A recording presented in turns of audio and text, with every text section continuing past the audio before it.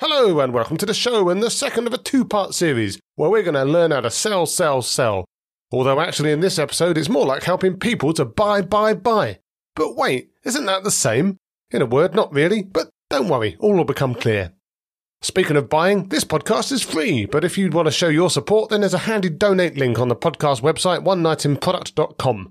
All contributions are gratefully received and stop me putting tiresome ads all over the place. But even if you don't want to do that, I'd still love for you to come across, check out some of my other episodes, subscribe to the podcast wherever you do that sort of thing, or join me on social media to make sure you never miss another episode again. So that's the end of that sales pitch, but if you want to find out how to go beyond the Challenger sale and not just break the frame but make a new one, keep listening to One Night in Product.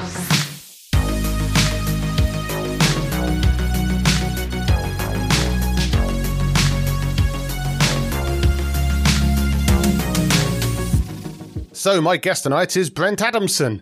Brent's a renowned author, speaker and researcher, passionate about productive disruption and apparently has the biggest crystal ball in B2B sales. Before he started gazing into his seeing stone, he was a professor of German and applied linguistics at Michigan State, moving on to co-author the Rosetta Stone of B2B sales, 2011's The Challenger Sale, before following it up with the Babelfish of B2B customers with 2015's The Challenger Customer, a book which aims to help you uncover the hidden influencer that can multiply your results. Well, unfortunately, it does need an update because I've heard all the influencers are on TikTok these days. Hi, Brent. How are you tonight? I'm good, Jason. It's great to talk to you. It's good to have you here, and I'm looking forward to challenging a few things tonight. But before we start, I do have to call out that I did interview your co-author, co-conspirator, and either the Batman to your Robin or the Robin to your Batman, Matt Dixon, recently. And I'm going to be very desperately trying to avoid duplicating effort. But if I do ask you any of the same questions, you can assume it's a Mr. and Mrs. style attempt to make sure you're telling the same story. So perfect. Don't feel too offended. All good. But first things first, this is definitely not going to be the same. Let's find out about you. These days, you're the global head of research and communities at Ecosystems. So what problem does or do Ecosystems solve for its customers? So Ecosystems is just like every other company in the world these days, is a software as a service platform. There you go. It is exactly right. So I joined Eco about 4 months ago. Ecosystems provides customers a software platform which they can then use in turn with their customers in order to sit down collaboratively and identify the dimensions of value along which they want to measure a relationship, all the way from top of the funnel down through sales into implementation, renewal, and expansion. So think of it as almost like an operating system for value, Jason. If you want to do, I know, right? It's actually should work in advertising. It's extremely, well, I kind of do. I write words for a living, but it's extremely cool software that basically helps whoever in your commercial organization have a better value-based conversation and build a value-based relationship with their customer. Well, there you go. I'm sold. But how does that fit in then with some of the other tools that sales teams might be looking at? So obviously there's Salesforce and equivalent. There's stuff like Gong, which we use at work. But Is it kind of covering any of the use cases that you'd normally do through one of those, or is it very much a complementary offering? It's complementary. It certainly all fits together. So it's fully integrated and all that kind of stuff you'd want to know about, or maybe you don't want to know about, but some do. But it's actually, if I could, just there's actually this really interesting discipline in the commercial organization, which I'm relatively new to, but it's been around for about 20 years, called value engineering or value management. And there's whole functions built around value. Yeah. You can trace most of its legacy back to Oracle and SAP. There's now like this SAP diaspora of value executives around the world.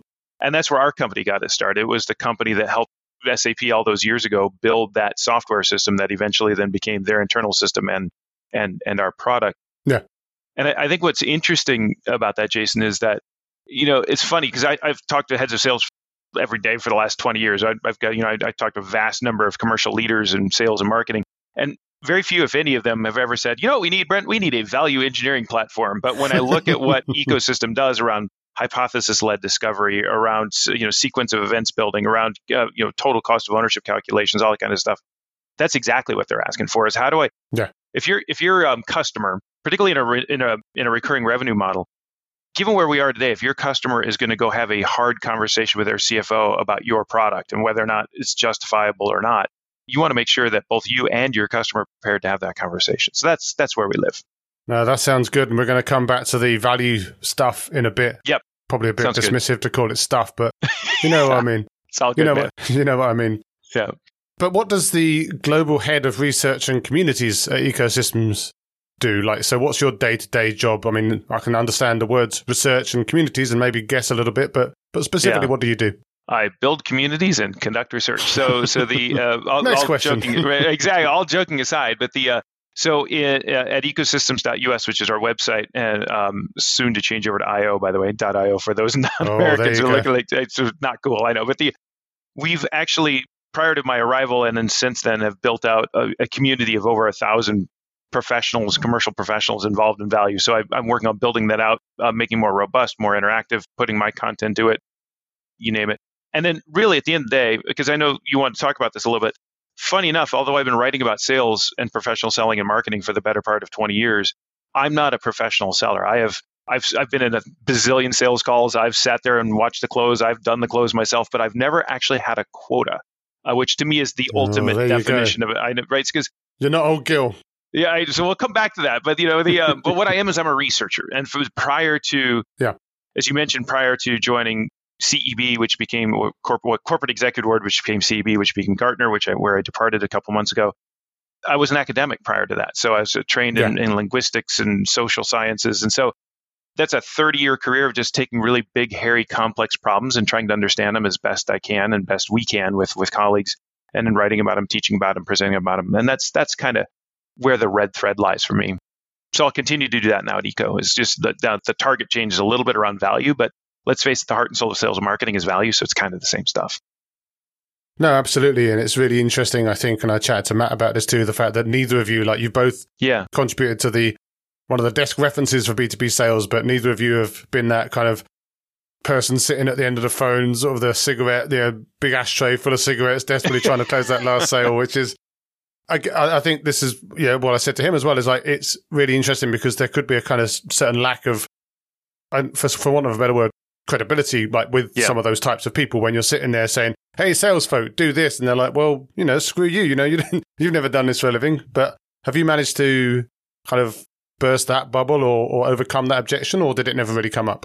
It would come up, but I certainly wouldn't create a situation where it would like force it to come up, right? So for example, I don't put my PhD on my title. I don't call myself Dr. Adamson or Brent Adamson, comma PhD. I just park all that because it just raises questions that can get distracting. By the way, I'm not trying to hide it, nor am I embarrassed by it at all. But I just don't want it to become a distraction. But I think it's a longer conversation than maybe we have time for today, but Jason. But first of all, there's room for both. So that person who is a head of sales or a sales professional for 20, 30 years writing about their experience and the nitty gritty, the way we work as researchers, Matt and I have always, we talk to hundreds and hundreds of salespeople and sales leaders, and then bring to that a rigor around research methodology. And I think there's just room for both.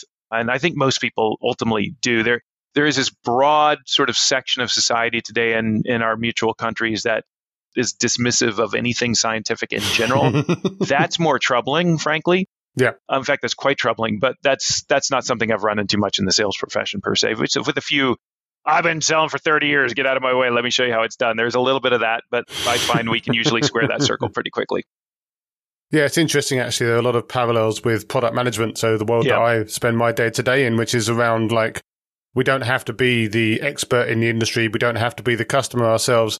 Our job is to go out there and synthesize the best of all of that and then bring that back and build a proper business case and that's right, proper product strategy and all of that good stuff. So it feels like there's a lot of parallels there. And I think we'd probably, like you say, we could have a lot longer discussion about all the ins and outs of that. But it comes down to, I think, for all of us in your world, mine, to storytelling and really good storytelling, right? So how can I take all these different inputs, whether it's research-based, quantitative, qualitative, just anecdotal, and put it together in a way that's compelling, that makes sense, that's defensible, and then it gets people excited about it and moving in a certain direction. And I think whatever profession anyone's in, that's one's ability to tell compelling, defensible stories is an incredibly powerful skill.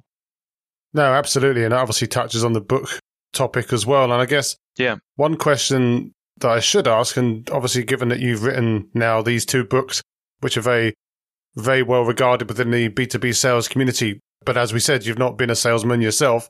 Yeah. Why did you decide at the beginning of all this that it was a good area to get into, given your academic background and given the fact that you'd not been on the phones, been on the job yourself? Yeah. Like, was there any particular thing that attracted you to sales? Was it just an interesting area, or was there some other kind of trigger for that? Oh, no, it was even more arbitrary than that. It was pure luck or kismet or just like a lining of planets. So again, I was I was a professor. I was halfway to tenure at Michigan State in German and linguistics. Went and got, for a long story again, park it, ultimately chose to move out of academics, but I went and got an MBA at the University of Michigan, did that in night school, teaching during the day at Michigan State.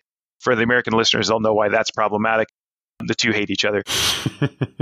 But in any case, then in going through the recruiting process coming out of the business school at Michigan, lo and behold, there's this company called Corporate Executive Board. They were looking for researchers. And I thought, well, that's perfect. I'm a researcher. So one thing led to another. And here's the heart and soul of the question. The answer to your question, though, Jason, is it just so happens that the research opening that they had at that quarter was in sales. Yep. So in other words, I interviewed for 3 different research positions, and I could have been an L&D guy. I could have been a supply chain guy. Turns out I happened to wind up being a sales guy. Isn't that wild? So there it is.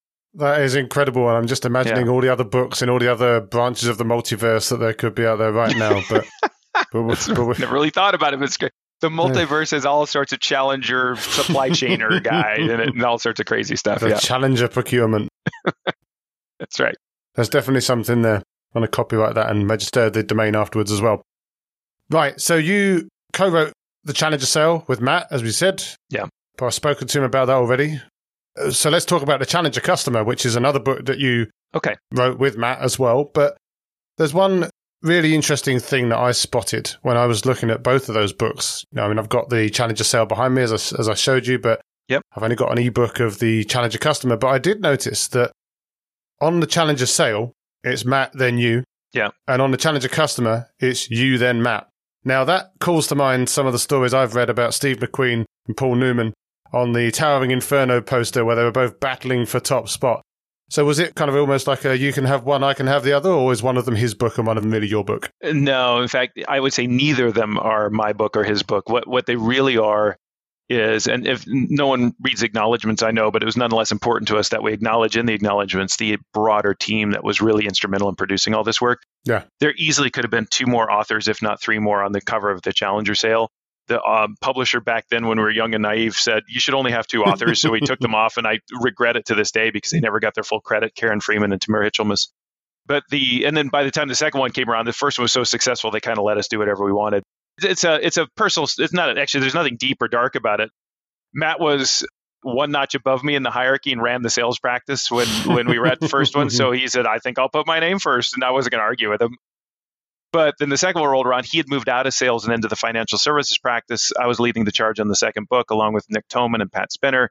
And I said, hey, Matt, why don't we just flip the order? And he said, that's totally fine. But it was, we're good friends and we get along great. So yeah, there you go. It's a non-story, but that's what happened. Yeah, no, it's always good to look behind the headlines. But I guess it really then calls into question like who was the Batman and who was the Robin. But it sounds like you were both just different Batmen. So that's right. Yes, we're Bat people. Bat people, Bat folk. Bat folk. I like it. But the Challenger Customer, as we said, was a follow-up for the Challenger Sale. So I guess that then, if we talk about the Challenger Sale very, very briefly and sort of talk about the fact that it was a book that really shook the world of B2B sales up and kind of busted a few myths about like what the most effective type of salesperson was, the behaviors that they undertook and the way that they got to the sale. Yeah. So we don't need to go into all of that again, but I guess the question is why then did you feel the need to write a book, a sequel, a follow-up book, The Challenger Customer, talking about how to get those advocates within a company? Like what made you decide to write that book? And I guess by extension, what story were you trying to tell? Well, we just had a lot more to say. First of all, so there was questions that came out of the first one, particularly around insight and what is the nature of insight? How do I construct this insight? How do I deploy? So a lot of really tactical questions, which we left unanswered, not on purpose, but partly because we weren't sure either. So we learned a lot. In fact, we learned a ton between the first and the second. So we wanted to capture that.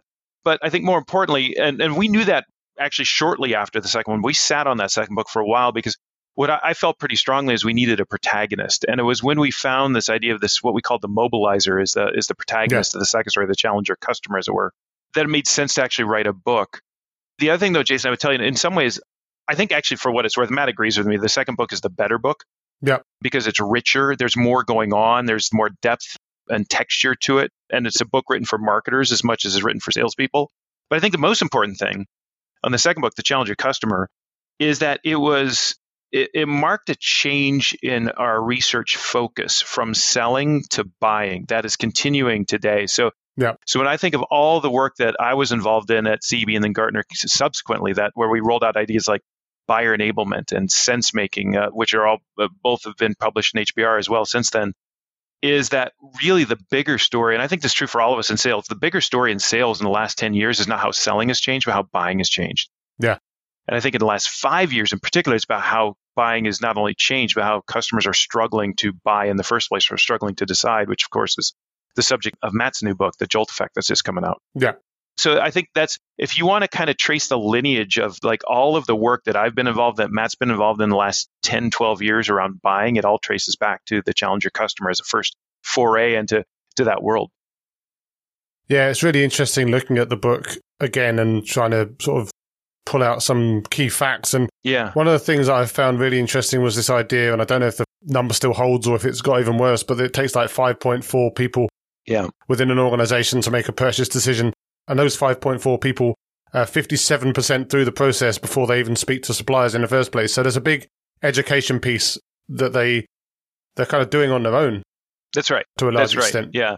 So, that 5.4 is we hammered that number for about the better part of 3 years when that book came out. It almost became like branded, like 5.4 TM or something, trademark, right? And then, of course, then we continued to research, and every year in our research, the number would go up. It would go to 6.8, then it went to 7 point something, which told me like never again will I ever try and brand a number or a research result. But now we've reported, at least when I departed Gartner in May, we were reporting it as a range, just because at some point the numbers were going up so high, so fast. Our chief of research, a guy named Eric Braun, used to say, you can't report that number. It's just no one's going to believe it. And it was like 12 or 13 or 14. And so we felt hesitant to put the number on a slide. Plus, it wasn't apples to apples with the original set of questions. So there's some technical stuff there. But so we usually report it as like 5 to 11 or 5 to 10 or 6 to 11, something like that. But invariably, what I hear, Jason, is no matter how high I go with the number, someone will tell me, oh, that's not high enough, right? It's just, I don't know about you. I'm actually at Eco right now. I'm involved in a sale where I think I personally have talked to 15, 20 different people already. And then, it's just part of and it's just to get a pilot off the ground, right? But that's kind of where we are today. But that's something that then, if you think about some of the sales methodologies like MedPick and stuff, where you're trying to work out the economic buyer, try and work out who's the decision maker, who do I go to, who's got the budget, who's going to sign this off. Yeah. A lot of the challenger customers talking about really starting a bit downstream of that person and trying to basically find someone that you have ready access to, someone who's basically going to be pretty talkative and let you know what their problems are, someone that's going to be very open-minded and want to be educated. Yeah. Was that like a controversial thing to be suggesting to people that are being conditioned to try and find that top of the tree person that has the money in the wallet? Yeah. So when the book first came out, you'll remember, MedPick by the way, this is, if it's unfair to MedPick, I apologize to the MedPick users out there, but I see this as sort of warmed over sounds really, I won't say warmed over. This is good. I guess I just the MedPick community. I guess I just said warmed over, didn't I? But it feels like BANT 2.0, right? It feels like it's like this era's BANT, which is budget, authority, need, and time. Yep. And it's very similar to that at the very least. I think we can all fairly say that. And in many ways, Challenger Customer, this idea of what's called a mobilizer and all the work that went around it was very much a reaction to BANT, because there's actually a chapter on the cutting room floor of the Challenger Customer. It was a little too complex and the data was it was just complicated. So we ultimately took it out of the story to streamline it. But we were doing a lot of work back then around the difference between what we called emerging demand and established demand. And established demand is simply your customer knows exactly what they want. They invite you in to be column fodder, right? So you're in the bake-off and you're only there to compete on price. And this is a bad place to be. Yep. And part of the argument back then was, look, if you can actually establish clear BANT for that opportunity, so this person definitely has budget. The person I'm talking about has the authority to pull the trigger. They have a clear need that they can articulate and they want to do this in a short amount of time. I guarantee you that's established demand. That is a recipe for you being in a bake-off and competing on price.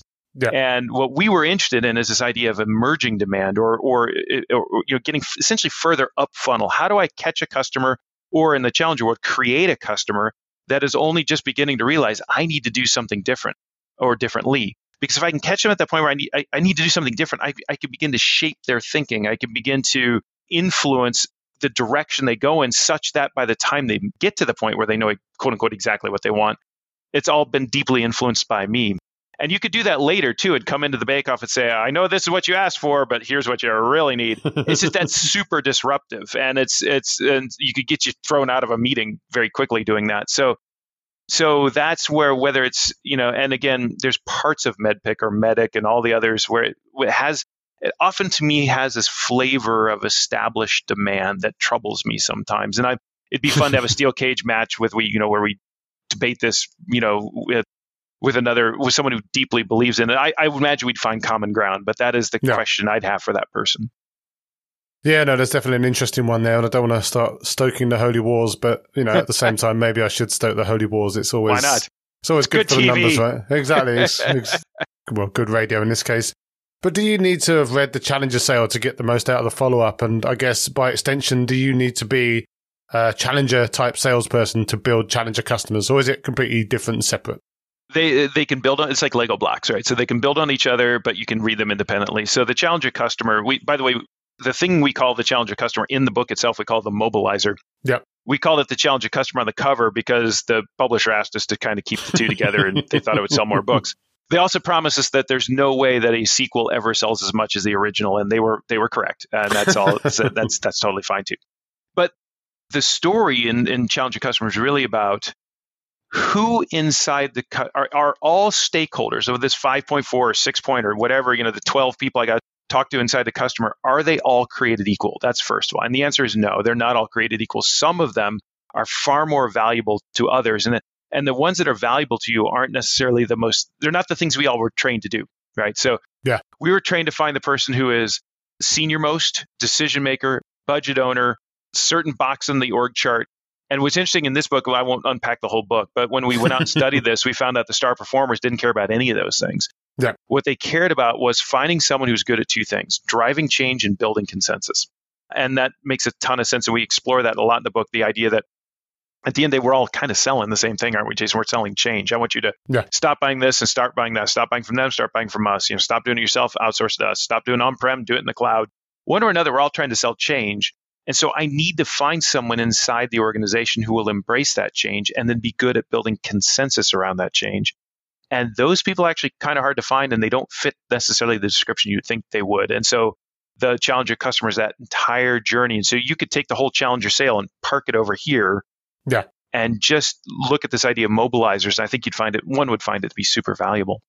I think it's super interesting, though, because I've certainly met people in the past that are potentially mobilizers within organizations. Yeah. Sometimes they may also be the decision maker as well, which is a nice little mix. But sometimes they're just someone that's just in the company doing stuff. I guess the tricky part is when you're trying to sell to the mobilizer, which probably is, you basically spend quite a lot of time sort of talking in circles because they've actually got no authority to make the sale. Yeah. But on the other side, if you're talking to this kind of, I don't know, some kind of maverick within some organization that's kind of coming in as a change agent of some sort, and that they're also the mobilizer, they do have the budget, but actually you get almost like a false sense of product market fit in a sense, because they're just there spending some kind of discretionary funds on something that might or might not work, but they just want to make a splash. Like, is that a danger when you're talking to some of these people? Yeah, it can be. There's all sorts of dangers when you talk to. So there's also what we call a climber, which we were able to isolate in our research. A climber is someone that was like kind of what it sounds like, is that they're the with him person. What's in it for me? So they will climb over top of anyone to get to where they're going. And what's interesting, not only can you recognize them, but their colleagues recognize them for that too. So when your name gets associated with a climber inside the customer organization, as someone said to me once, their stink rubs off on you. It's like, oh, this guy's talking to Jason. Don't talk to Jason because Brent's talking to Jason, right? I've heard worse.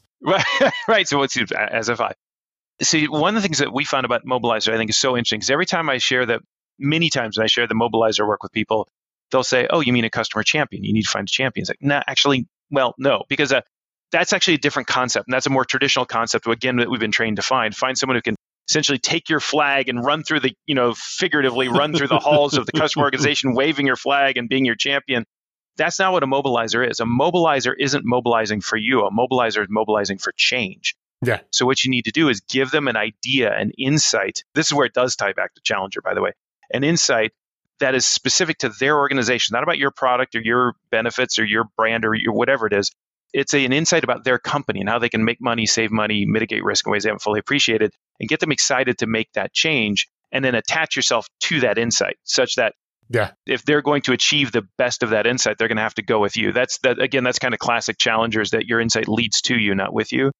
But I think that's a really interesting way to think about how you prioritize your stakeholder engagements inside the customer organization is who's going to gravitate to this insight that leads to our solution, and who's best equipped to get the rest of the company rallied around that, to mobilize around the idea as opposed to rally around our solution.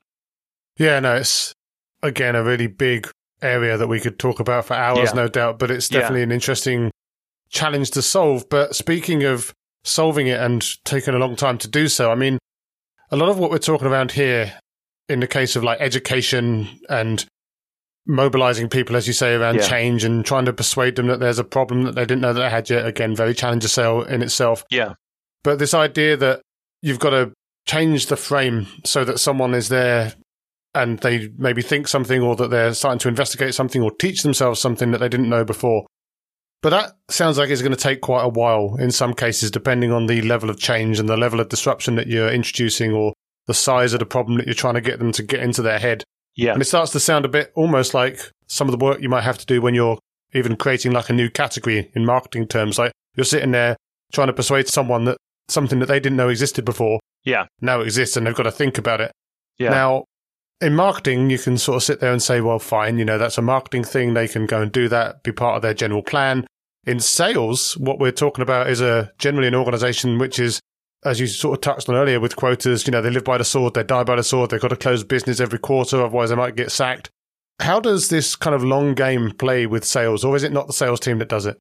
No, it should be, and it can be. And but I think you land on a couple of points that I think are really critical here. So that's one of the reasons why the Challenger customer is written as much for marketers as it is for sales, because it's got to be a game that you play through the entire funnel, right? So insight starts with, demand gen starts with insight, getting your customers to think differently about what they're doing about their business, qualifying on their receptivity to that insight, identifying a mobilizer as you go. So by the time you inherit them in sales, certainly you can start challenging at that point. And of course, many sales professionals all over the world do that every single day, but it can slow things down. We used to say this all the time, which is the more disruptive your insight, the more powerful it can be, but also the more it can mess everything up. It's like when the customer realizes like, oh, we're thinking about this completely wrong. We got to go all the way back to the beginning and think about it all over. It's like that's the last thing I want to do. So there's right sizing your insight for disruptiveness is something to consider.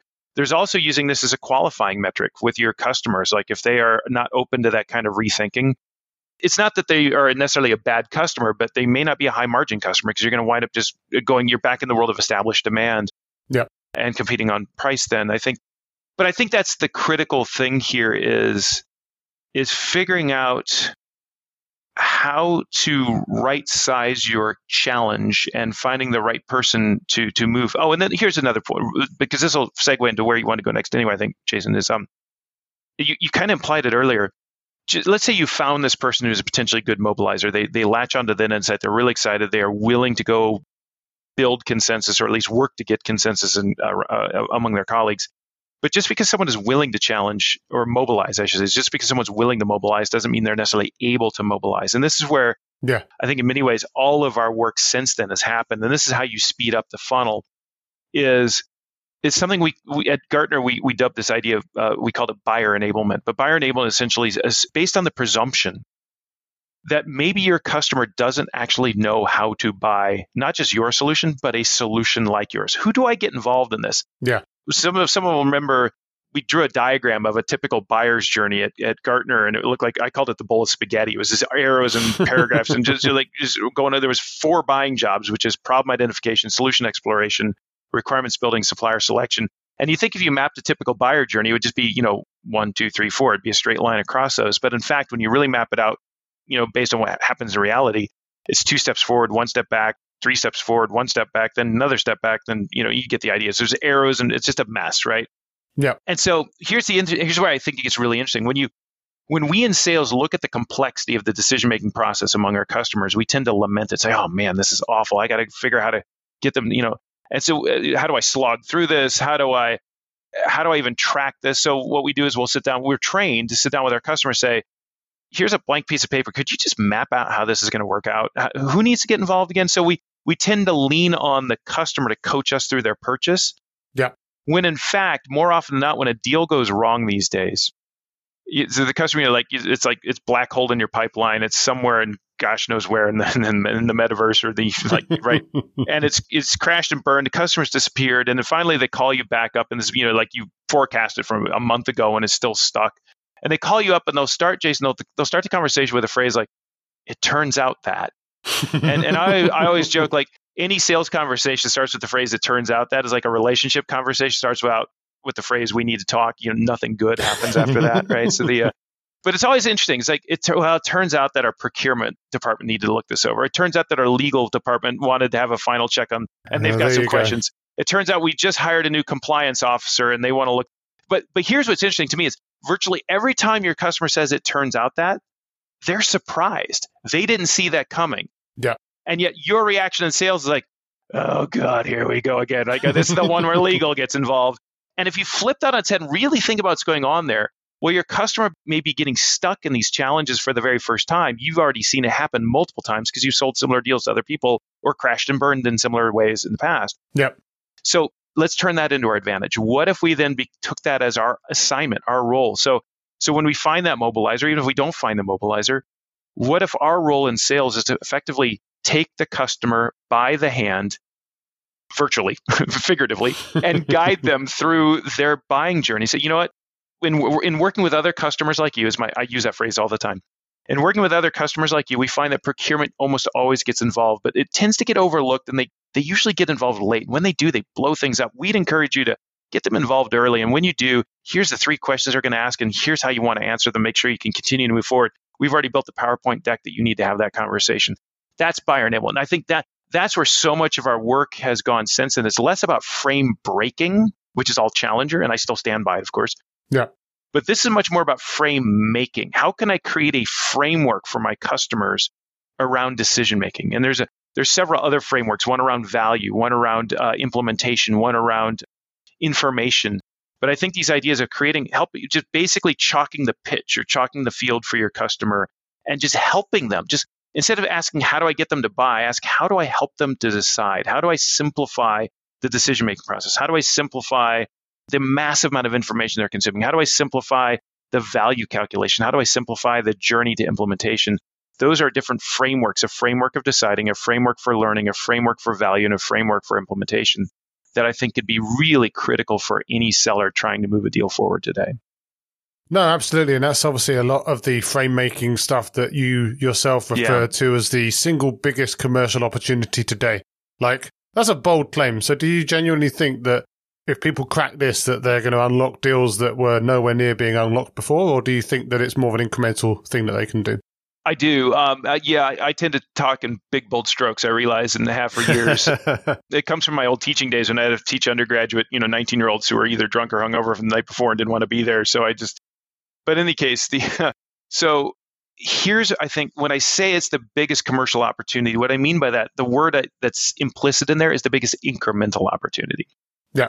In other words, we want to compete on our product. That's why there's so many product-led growth companies out there today. It's really hard to compete solely on product because you wind up in a features and benefits war. So, and this was the case in the late 1990s to 2000. A lot of very well-known big Fortune 500 companies were realizing it became very difficult to compete on products alone with fast followers and easy copycats, things like that. So there was a broad move in the early 2000s towards what was called solution selling. So I'm not going to sell an individual product. I'm going to sell a broader solution. I'm going to stitch together capabilities from M&A activity or organic growth and say, I've got the product, I got the service, I got the wraparounds. That then ran its course about 2010. And it's still out there today. By the way, people are still competing on products today. People are still competing on solutions today. But if you think about sort of like, like FedEx and UPS, like one started with planes, one started with trucks, and they grew their solutions accreted in scope to the point where they're going head to head across all capabilities. And so they've got world-class solutions that are still commoditized.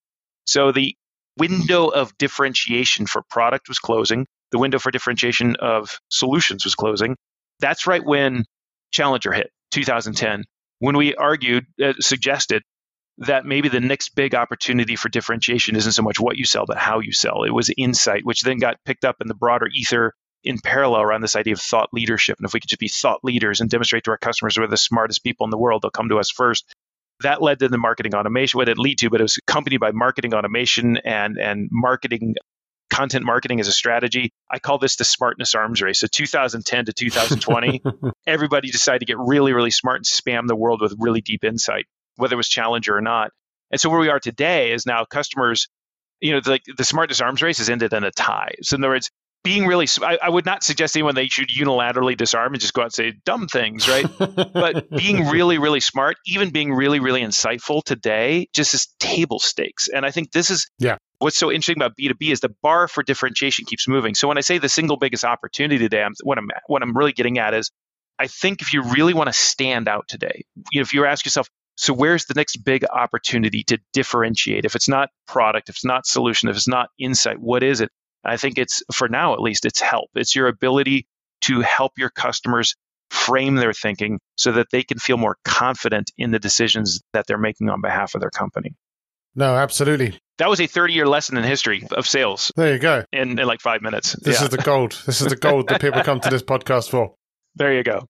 But if I think about who does all this stuff, obviously the sales team are in there, the marketing team are in there, the company leadership are going to be in there probably somewhere, all hopefully in sync with each other and marching to the same drum. Yeah. But how can the product team, the product development team, the wider team of designers and developers and the product managers that are basically responsible for building all of the stuff that the salespeople are hopefully going to go out and sell, how can we help with this frame making or indeed any of the Challenger stuff in general? Well, just to be really, really provocative, I wrote an article that HBR picked up on their digital side and put it on their website back in January of 2022. It was called "Are Sales and Marketing Becoming Obsolete?" I think is or maybe there was actually, I think it was "Sales and Marketing Are Becoming." It wasn't a question. I think it was a statement. Sales and marketing are becoming obsolete. I didn't write the title for what it's worth, but I don't. I stand, that old chestnut. Yeah, I stand by it. So I'll take credit. I won't take credit for writing the title, but I'll take credit for the sentiment. But not just me. But again, this is one of the last things I worked on at Gartner with a bunch of others.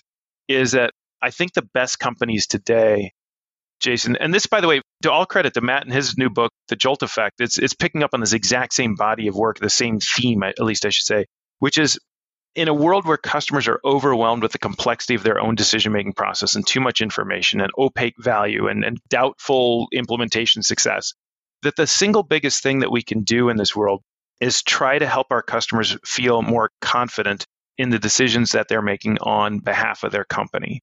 And I think that's when I put it all together. I think that's, to me, what gets really interesting is because then you can start asking, well, are our legacy structural silos, organizational silos, sales, marketing, success, service, even this value function I didn't know existed until 4 months ago, are they really perfect? Are they, or product, to your question, are they in fact properly positioned to make that happen?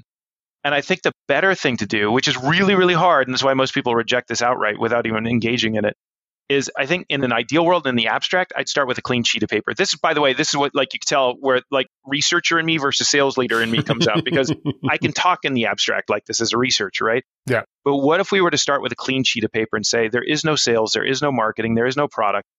There's just an organization that's got a set of capabilities that's trying to get customers to embrace. Then I think what we would do is we would back solve for what are the jobs that customers are trying to complete to their satisfaction, which is all part of the jobs to be done approach from Clay Christensen and Bob Mesta. Mesta, by the way, is Moesta, Bob Mesta. Yeah, I'm trying to get him on the podcast as well. He's brilliant. He's such a great guy. By the way, Bob Mesta, as a quick footnote, when you're driving your car and you need to get gas, or whatever you might call it, there's a little arrow next to the gas gauge saying which side of the car you need to tank up on. Yep. Bob Mesta invented that arrow. There you go. That is the single most genius invention ever by human beings, or at least it's top five. Hope he patented it. I hope he did too. Yes, certainly. But in any case, so this idea of jobs to be done is, what if we were to identify the 5 or 6 jobs that have to be completed to customer satisfaction, and then we organized our company around job teams. So here's the team that helps our customers complete that job. Here's the part of our team that helps our customers complete that job. And this actually exists. So that's this article that I mentioned. It's the only reason I plugged it, because people might be interested in, like, well, okay, that sounds super hypothetical because you're a researcher, right? But actually, this is happening at a company called Smart Technologies up in Canada. It's an ed tech or educational technology company. They're brilliant. Jeff and Jenna are the head of marketing and the head of sales, respectively, who are no longer the head of marketing and head of sales because they don't have sales and marketing. They have what they call the unified commercial engine. And the article is a story of what they've built and have been building. I just talked to Jeff last week, and it's going gangbusters. That means it's going well. It's going really strong. And they wouldn't go back at all. And what I think is, Jason, is so interesting about that story is when people hear what Smart's doing, it's either, I can't do that because we're small and they're big. And then some people say, I can't do that because we're big and they're small. I can't do that because they're like the number of reasons that people have found to not be able to do what Smart is doing is stunning. The only one that I will buy is I can't do that because they're Canadian. That's the only one that I believe, because there's something about being Canadian that means you trust each other more and you can do crazy stuff like that. But I think that's, so the answer to the product team, I think, is the answer to everyone, which is, how can we look at our organization? Maybe we don't have to blow it all up and restructure everything, because that's incredibly disruptive. Yeah. But how can we collectively and individually think about what are the jobs that customers have to complete to their satisfaction, and what is my role in solving for customers' confidence in their ability to complete that job? That one lens may change everything you do radically. It may just change things around the margins, but that's the right lens to apply, I would argue, today. Oh, absolutely. And that sounds like productive disruption through and through. So you're living up to your desires there. But what's next for you? Are you sticking to the day job now? I guess you only just started it, so you probably should for a bit. But is that your main plan for now, or you got another book in the offing, or some other research you need to do? I'll do a bunch of research for Ecosystems, my company that I'm with now. And in fact, I've already published a couple of smaller pieces and a nice framework, what we call a blueprint for a value-based commercial operating system. It's very cool. Find that on our website. There may be another book someday. There's also a little bit of side gigging, some sales kickoffs and some keynotes that I'm doing on the side. But mostly my heart and soul now belongs to taking this company called Ecosystems, which I truly believe is doing some amazing work and creating an operating system that's based on value for a commercial. So if you're going to do anything like I talked about with smart technology, or even if you don't do it, at the very least, if you can't restructure the organization, can you at least have a software solution that serves as the proxy for that one structure? And that's what Ecosystems does. So there's nothing but opportunity for us to think about sharing that story with the world and building research around it. So that's my main gig for the foreseeable future. Got the sneaking suspicion I was being sold to there, like you're trying to turn me into a challenger customer. I don't know what you're talking about, Jason. So you have got it. You stub that cigarette out, you'll be fine. Yeah. But where can people find you after this then, if they want to find out more about Ecosystems, about frame making, challenge your salespeople or customers, or maybe even try and practice their German? Maybe, yeah. Wunderbar, das können wir auch machen. So you still got it. I sell a little bit, not as much. It's rusty, I got to tell you. So I'm on LinkedIn. It's probably the easiest way to find me. You find the company at ecosystems.us, and you can also find more information about the customer value community, the CVC there as well.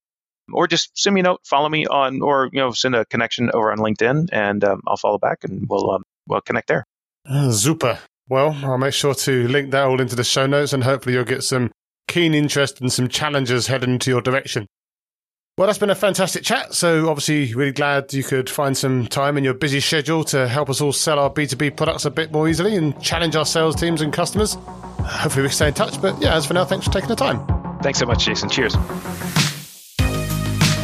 As always, thanks for listening. I hope you found the episode inspiring and insightful.